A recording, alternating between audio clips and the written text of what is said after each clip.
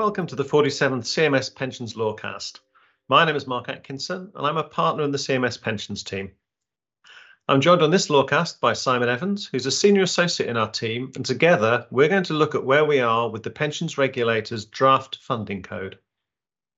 The draft code is important for all trustees and sponsors of defined benefit pension schemes because it sets out the basis on which the pensions regulator expects to operate the new developments in funding and investment law that have come out of the 2021 Pension Schemes Act. It's also an opportunity for the regulator to update the industry on how it intends to apply the broader funding legislation that's been in place for some time already. Of course, this isn't the first go the regulator has had at an updated funding code, and to be fair, the position is complicated because it's intended to sit alongside detailed new funding regulations. Those were consulted on between July and October last year, and we still haven't seen the final versions.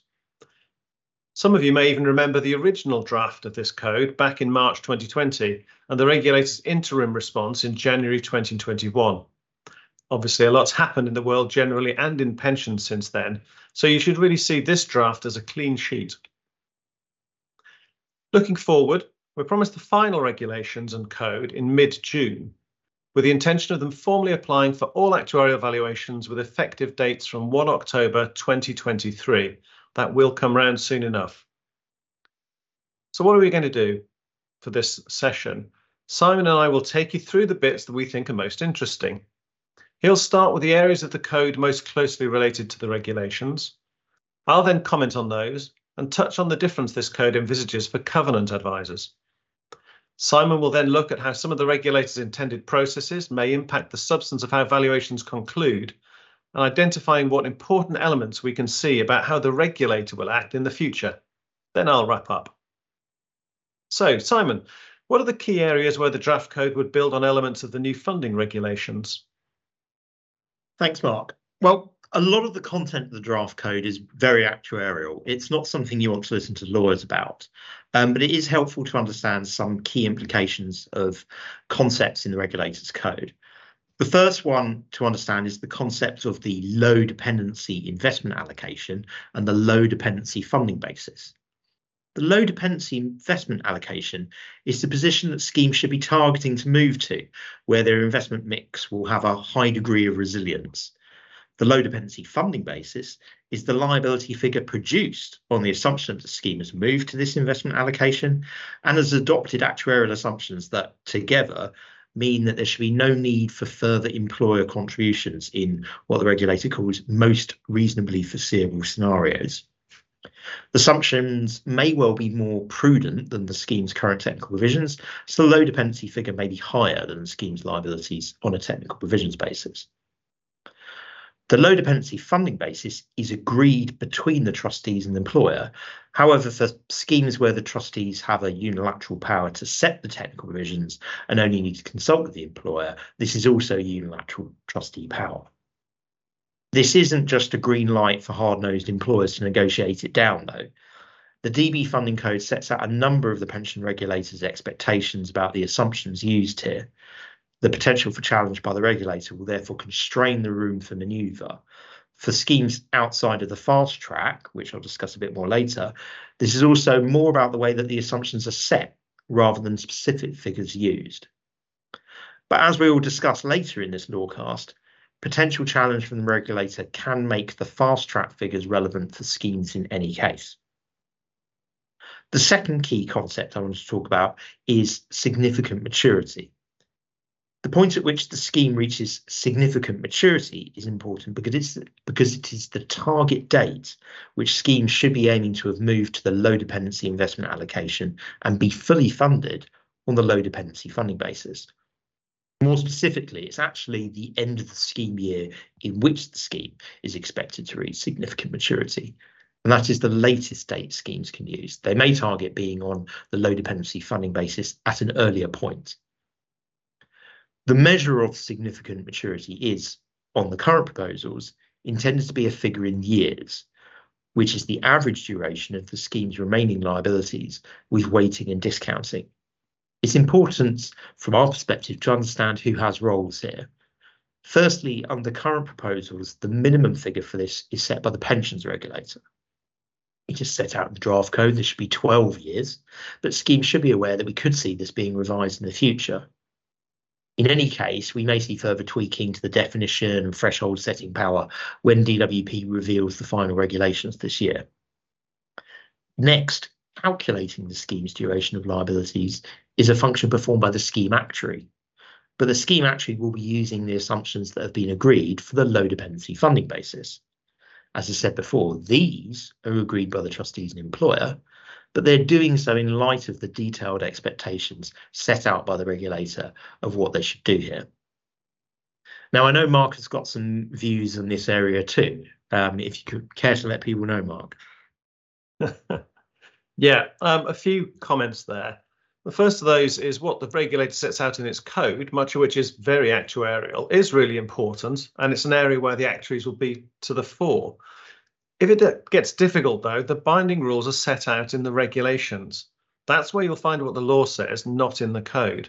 And a number of these actuarial concepts are now written into those regulations.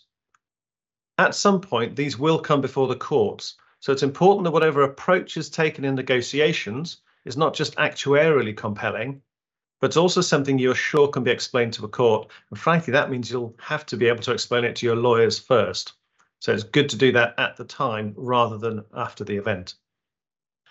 Another comment from a lawyer on what we're seeing here is in relation to investment change. Simon's explained the low dependency funding basis is a key concept for the DWP and the regulator, but a fundamental building block of that is the low dependency investment allocation. Now, it's been a tenet of pensions law over decades that trustees control investment matters. They control them, they're responsible for them. And the government's always said that it's not looking to change that.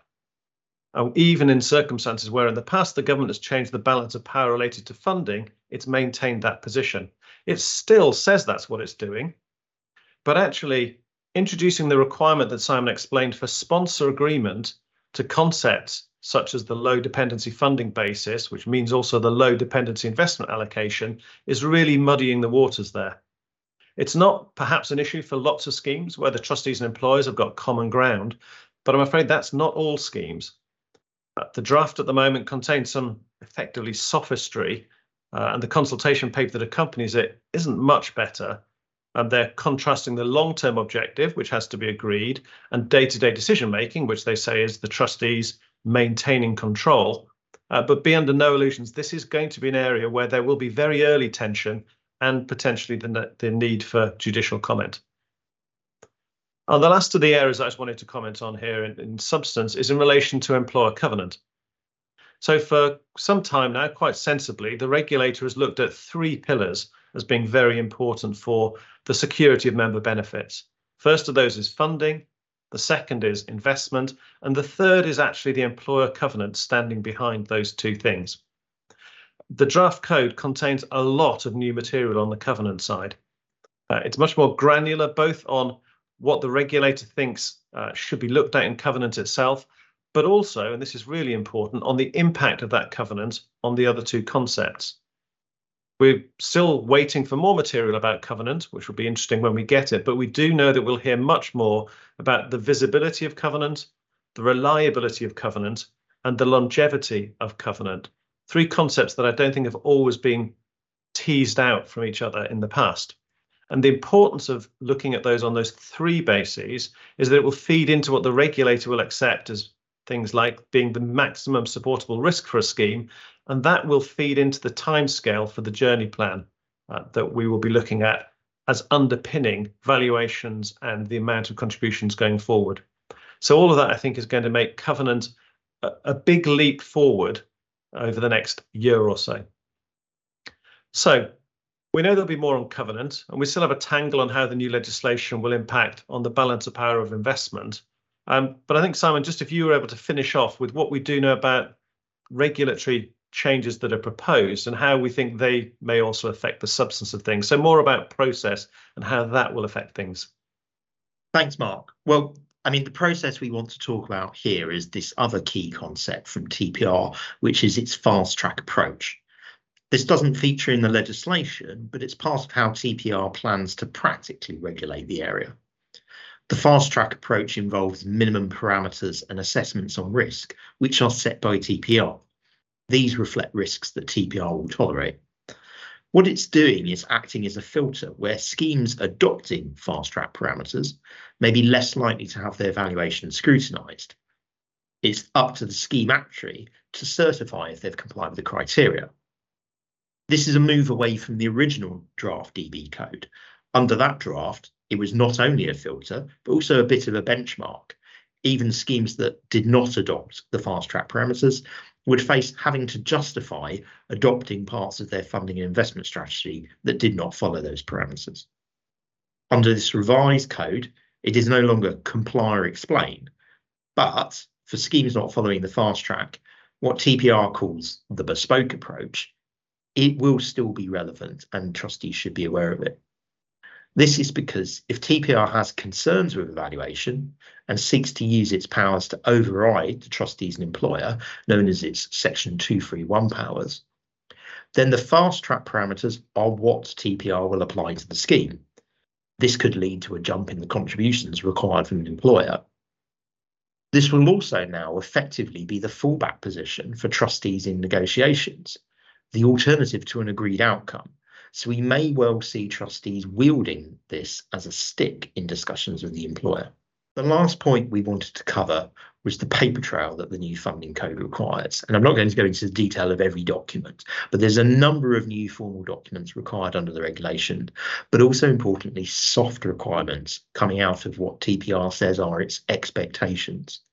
The funding code sets out many more areas where TPR will be looking for trustees to record the position adopted and the reasons for their decision, even if it's not a document required by the legislation. Our specialist TPR investigation team has seen this in other areas of TPR action.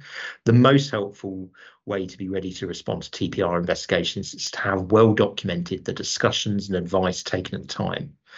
It's not only good practice, but it makes it easier to satisfy TPR that there is no need for action when you have good contemporaneous evidence. And it reduces the grounds for criticism, even if TPR does decide to use its powers.